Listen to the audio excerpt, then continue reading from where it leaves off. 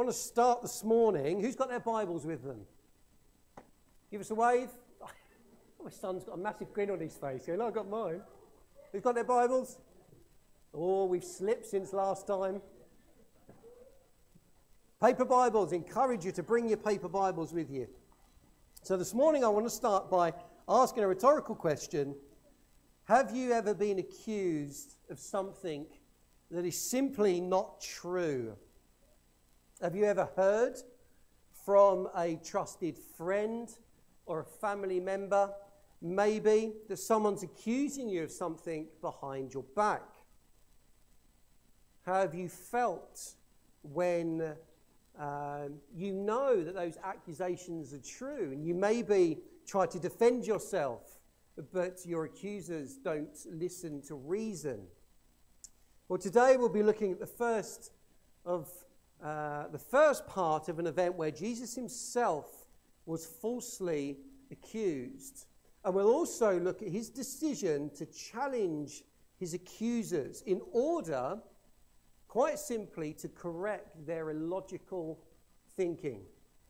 So if you have your Bibles with you, turn to Luke 11, and we'll be carrying on from verse 14.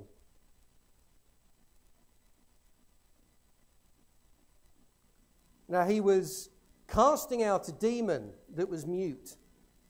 When the demon had gone out, the mute man spoke, and people marveled.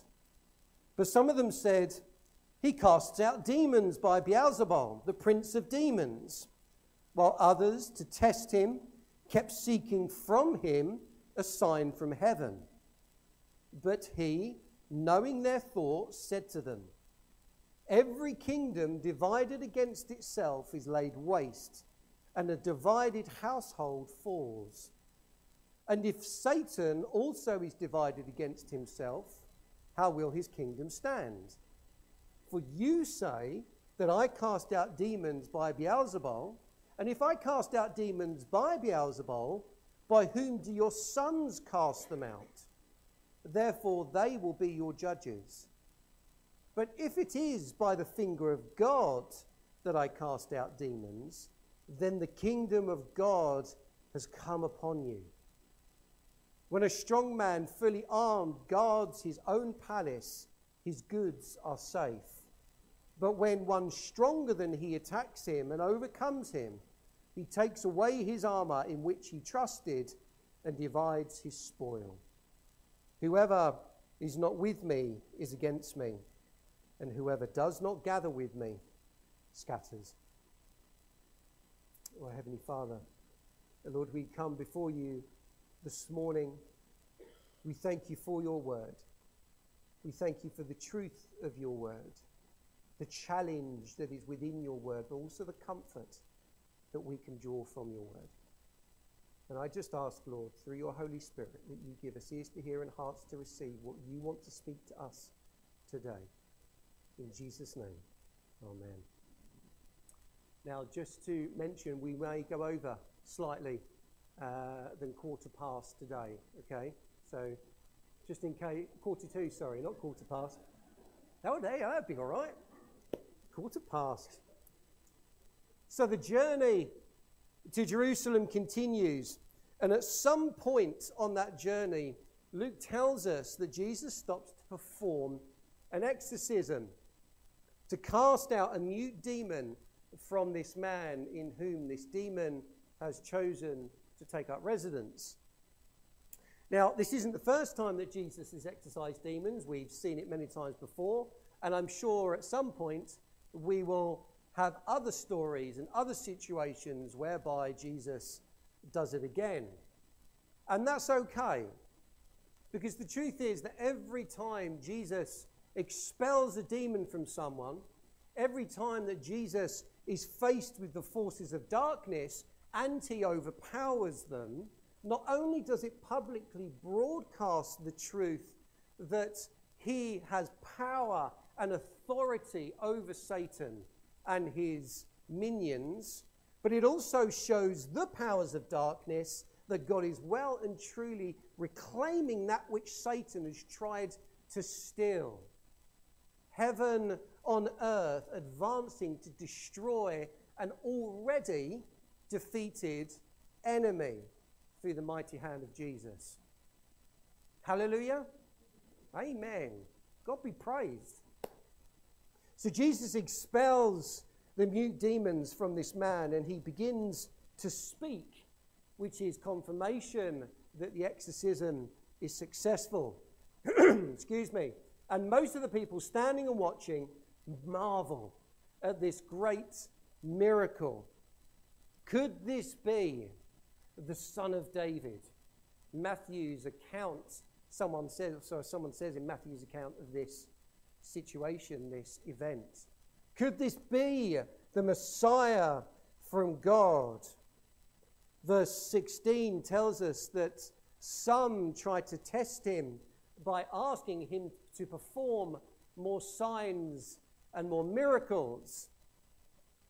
Now, we shouldn't be too harsh on those skeptics who are asking for more signs and miracles, because if you go back to Deuteronomy 13, I'm not saying do that now, but if you go back to Deuteronomy 13, God himself says to his people to test the prophets and the dreamers and the signs and wonders. So we don't want to be too harsh on those skeptics.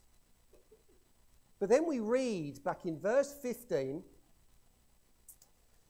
those who say, but some of them said, he casts out demons by Beelzebul, the prince of demons. In Matthew's account, he says that these people are Pharisees. In Mark's account, they are scribes from Jerusalem. But the obvious question that we need to ask is, who is Beelzebul, the prince of demons, in which Jesus is supposedly in league with? Well, unfortunately, there isn't a great deal of information in scriptures about Beelzebul, and the origin of the name is debated within scholars. We do know that there are alternative forms of the name Beelzebul, such as Beelzebub, Baalzebul, and Baalzebub. Tongue twisters. And though we find certain references to this name in the Bible, in 2 Kings, in Mark 3, and in Matthew 12, there is little explanation of its meaning. The first account of the name is found in 2 Kings chapter 1. Israel's king Ahaziah has fallen from his bedroom window, for those who know the story, and he's badly hurt. And he decides to send messengers off to the Philistine city of Ekron to seek from the God of Ekron as to whether he will recover from his injuries. Now, the name of the God of Ekron is Baalzebub, made up of two words, Baal, which can mean Lord or to be Lord, and Zebub, flies or the flies or fly, singular.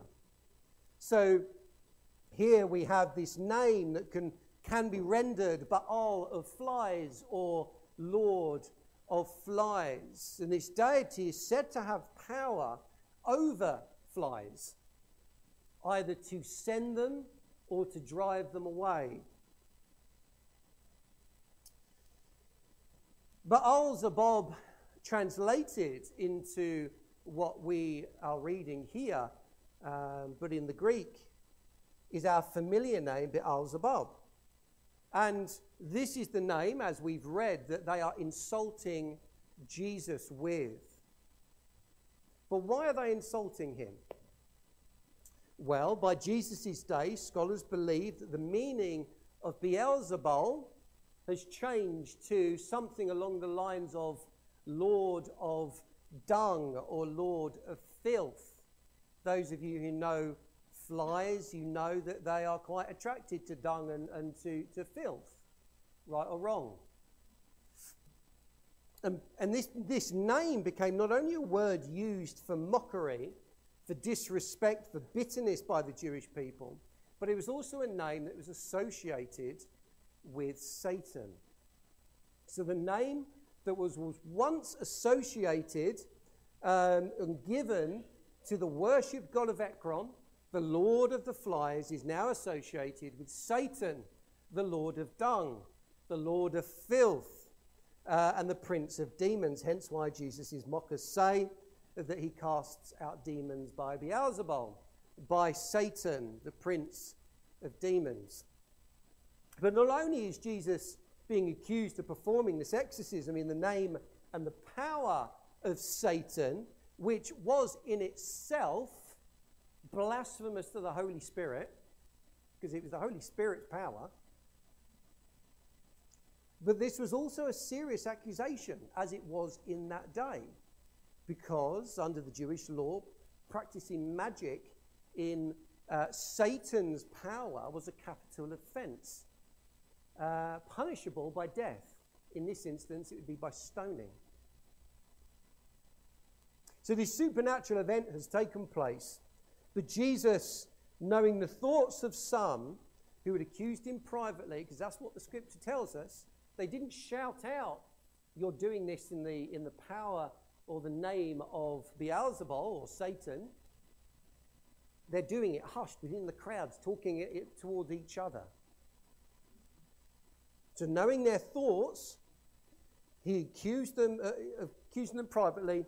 He felt the need to respond to their accusations. Now, according to the charge against Jesus, the power behind Jesus is not divine. The power behind this exorcism was demonic. It was demonic, i.e. Satan, or Beelzebul, chief of demons. So the real question that Jesus needs to tackle here is, in whose power was this exorcism performed? Was it in the power of Satan? Was it in the power of God? Jesus responds with presenting the crowd with two logical trains of thought. What if by Satan? Or what if by God? So let's look at these. What if by Satan? Jesus begins by showing them how flawed their accusations are by using two analogies. The first one, let's look at this. Verse 17. But he, Jesus, knowing their thoughts, that gives us another clue, doesn't it, of Jesus' divinity, his deity, because he knew their thoughts, said to them, firstly, first analogy, every kingdom divided against itself is laid waste. Now, any kingdom, any land, any country that is divided or disagrees internally will inevitably lead to its own downfall. Yeah? If you think about it, we could say this is civil war, internal civil war. Think about the House of Lancaster and the House of York in the English Civil War, the War of the Roses, all fighting for the throne of England. It's the same sort of principle.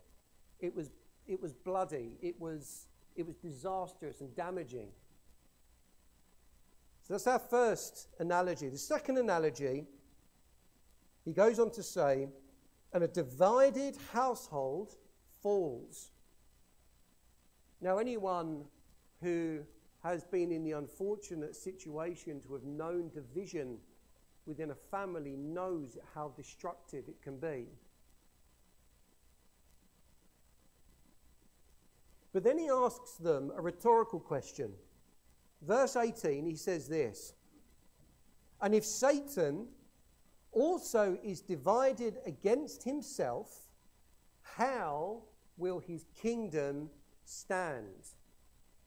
In other words, if Satan is actively undoing the work in which he is behind in the first place, he will inevitably create his own downfall. In essence, the real question Jesus is challenging them with is this: do you honestly think that Satan is behind this? Do you honestly think he could be behind this?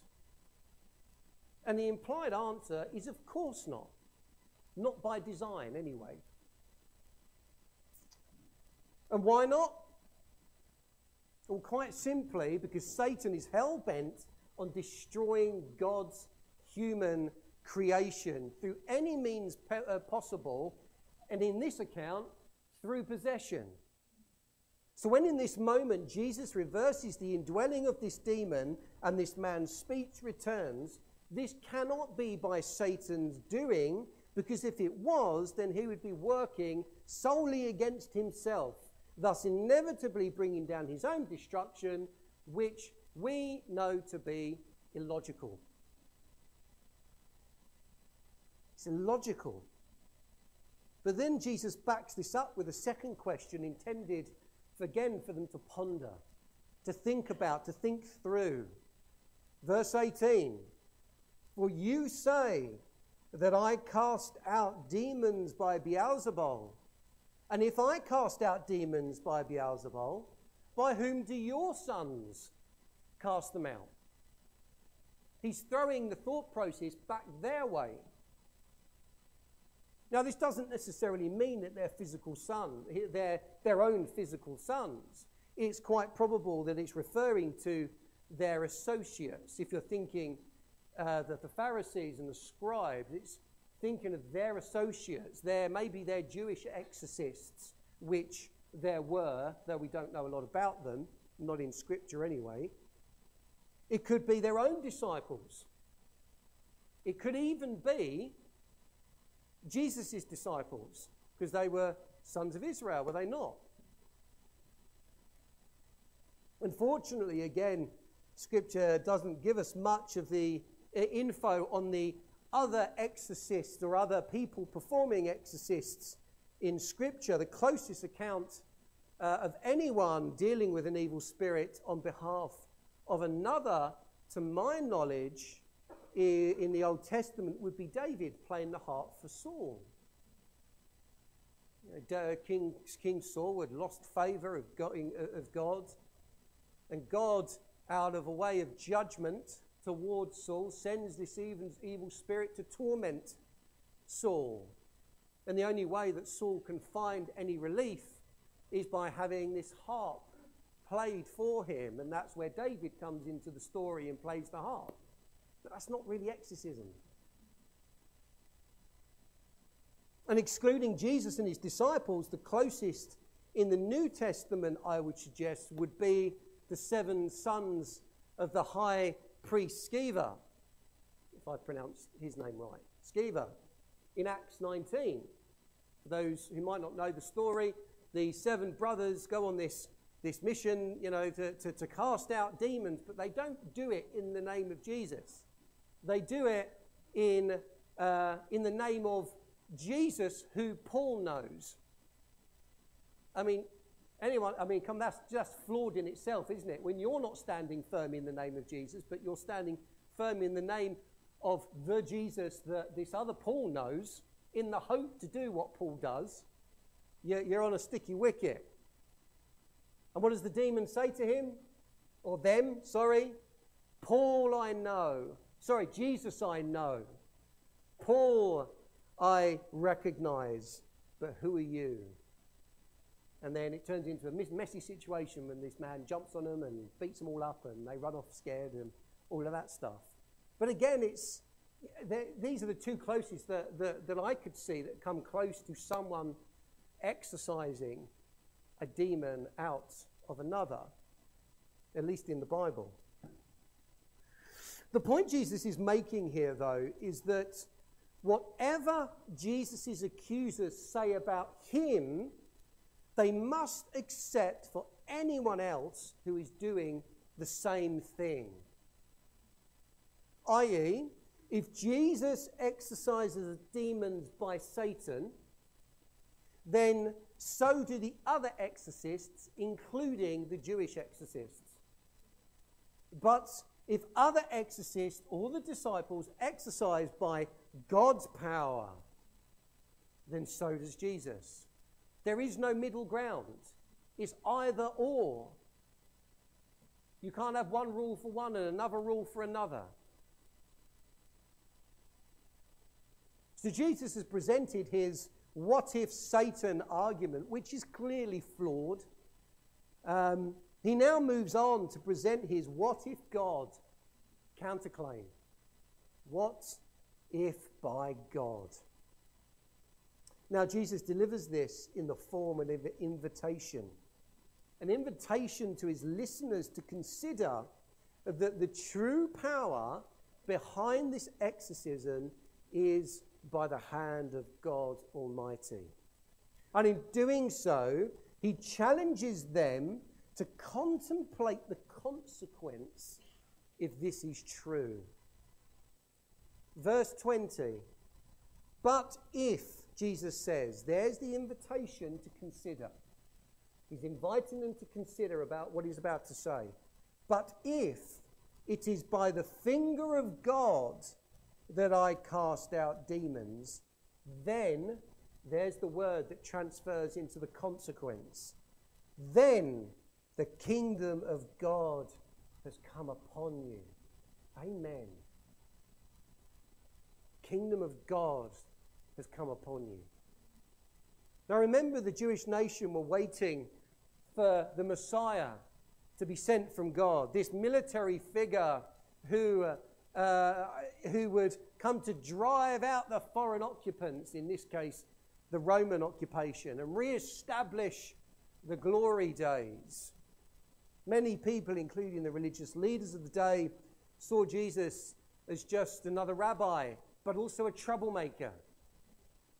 So this is a bold statement that Jesus is making. God has come upon you. It's a bold statement. In essence, he's saying, I have shown you how the power behind this exorcism cannot be by Satan. And if it's not through Satan, then it is by God.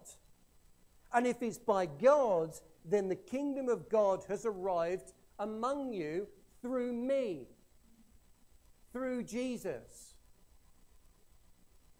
That is a wonderful truth that they may not have got back then, but we know is true today. Amen? Through Jesus' life and ministry, God's kingdom had come in part upon the earth. It wasn't fully revealed and still isn't revealed and won't be until the end of days. Jesus, who is God, not only came to establish his new kingdom upon the earth, and I love this, he also came to steal back those from Satan's kingdom and place them in his own. That's a hallelujah moment, isn't it? The wonderful reality is Christ's kingdom is still upon the earth today, alive via the Holy Spirit, working in and through every God-fearing, Jesus-loving Christian upon this earth. Just think about that. I've said it many times, and I'll continue to say it. We carry the kingdom of God with us wherever we are. That's a responsibility. Good job we don't have to do it in our own strength. That's why he sent the Holy Spirit. But that's a wonderful privilege that we carry with us every day. Through the guidance of God the Father, in the power of the Holy Spirit, we continue the mission of Jesus Christ upon this earth in reaching those who are lost and bound by evil and sin with the transforming and liberating power of the gospel of Jesus Christ. That is your remit. That is my remit. That is the only remit as Christians we have. The jobs we do, the study we do at university and colleges, that is secondary. That's all secondary. Our primary focus is to continue the work of Christ on this earth, wherever we end up in job or college or universities. Not the other way round. Getting excited. But then Jesus backs up this truth statement through a simple parable about a strong man. It says this, verse 20, when a strong man, who's the strong man? Who do we think the strong man is? No. Who's the strong man? Satan. So when a strong man, i.e. Satan, fully armed, guards his own palace, his goods are safe. Satan's influence and false control upon the earth. But then we go into verse 22. But when one stronger than he attacks him and overcomes him, who's the one stronger? Amen. Jesus. When one stronger, Jesus, attacks him and overcomes him, he takes away his armor in which he trusted and divides his spoil. I.e., Jesus claims for himself that which the devil once claimed. Amen. Friends, that was you and me once. That was you and me. We were once at the mercy of Satan, spoils of his reign upon the earth. But then we heard the transforming message of the gospel of Jesus Christ. And we heard Jesus calling us to repent and to surrender our life to him. And now we live forgiven, redeemed, and righteous before God the Father.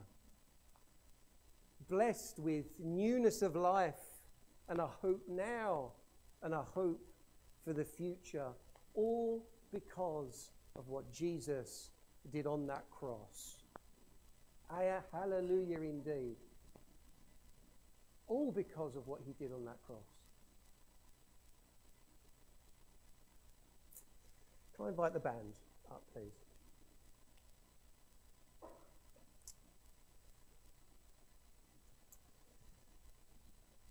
Jesus then finishes with a rather compelling statement which leaves his listeners with no illusion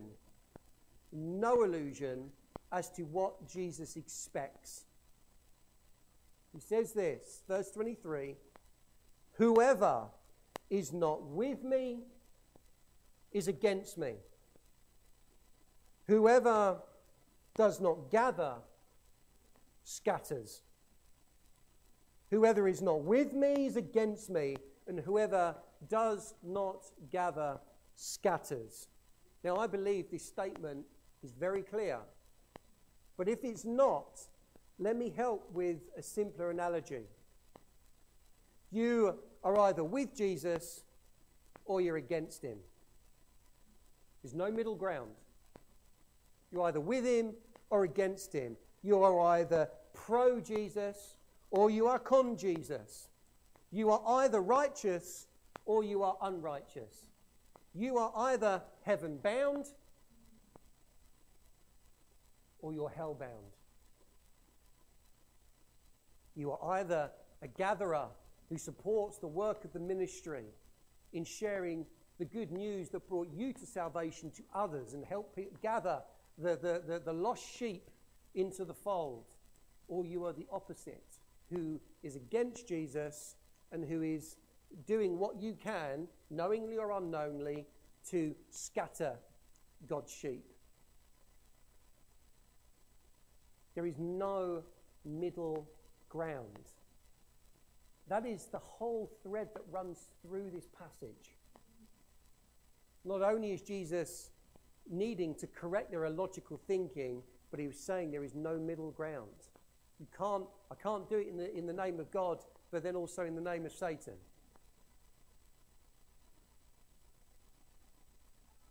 It's quite a compelling ending to this section that he speaks of, and we'll continue this on next week to finish it, giving them an ultimatum. You're either with me or you're not.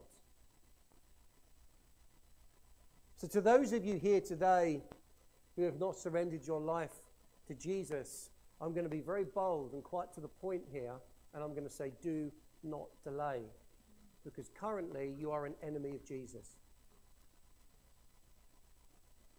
I know that's harsh to hear, but that is the truth. That doesn't mean he doesn't love you.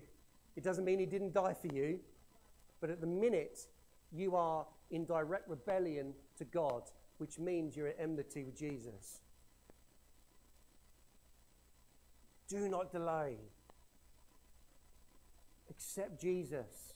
Surrender your life to him. Repent. It's not all that bad. No, it's not a promise of a wonderful new life, because we will face challenges and there will be heartache. We all know that if we've been Christians long enough. But the promise is that God is there with us throughout and gives us that hope now and that hope for the future.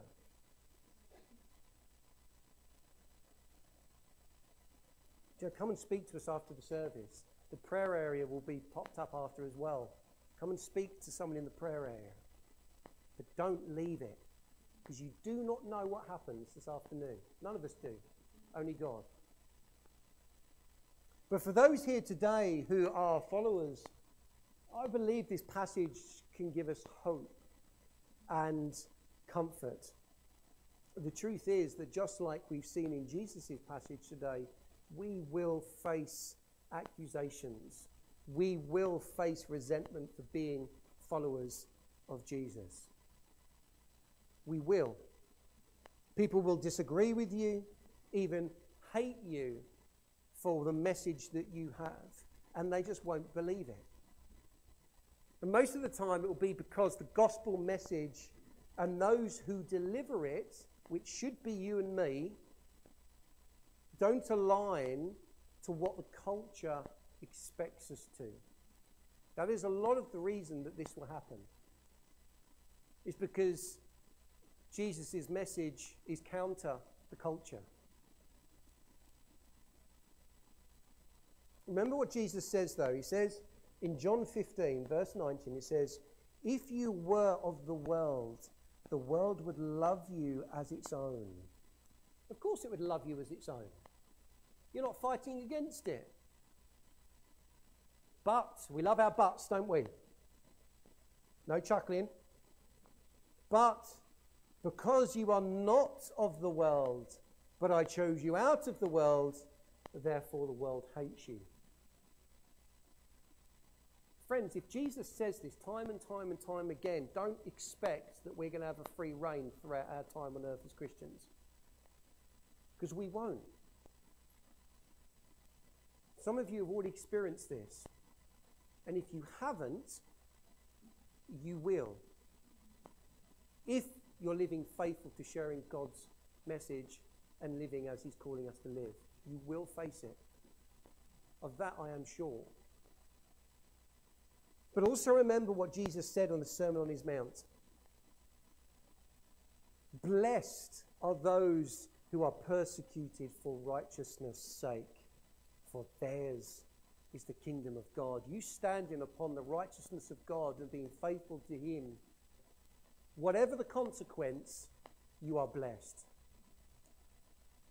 Blessed are you when others revile you and persecute you and utter all kinds of evil against you falsely on my account. Isn't this what happened in this story? Jesus was accused. It will happen to us.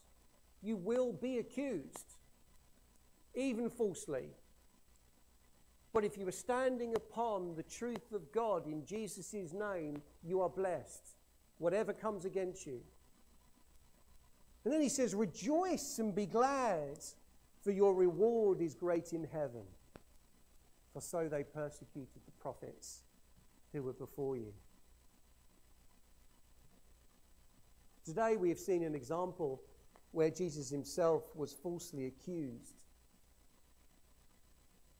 Take comfort in the truth that Jesus totally gets whatever struggle in faith you have gone through or you're going through. He totally understands it because he faced it before we did. That's why he can relate. That's why he understands. But be inspired that Jesus didn't hold back in sharing the truth. He kept pushing forward, and so should we. If he is our master and we are his disciples, then we mimic the master. He pushed forward, so do we. The truth is, the reason you're experiencing kickback is because you are standing faithful on God's word. Now, you may not see justice in this life for what those people have done to you.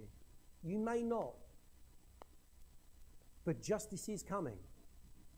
They will face justice because no one escapes God. They will face justice.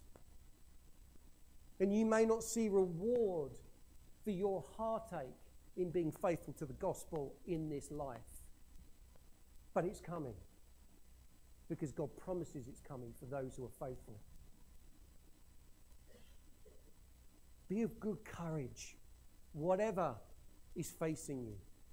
Stay strong, stay planted in the word, stay planted in prayer, support each other, and know without a shadow of a doubt that God is with you and he will always be with you until he returns or he calls you home.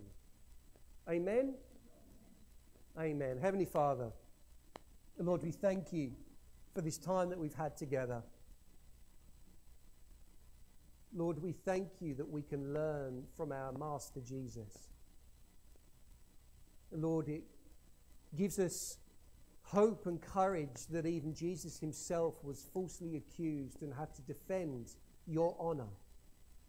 And Lord, I pray that through your Holy Spirit, you would equip us and inspire us and give us that same courage and boldness to stand upon the truth of your word in the name of Jesus, whatever we are faced with. Because, Lord, we do it for you and we do it all for your glory. But I also pray, Lord, that I know that there are people that have had hard times with showing their faith. And I just ask that through your church, through your people, through your Holy Spirit, you bring comfort to their hearts and peace to their souls. In Jesus' name I pray. Amen. Amen.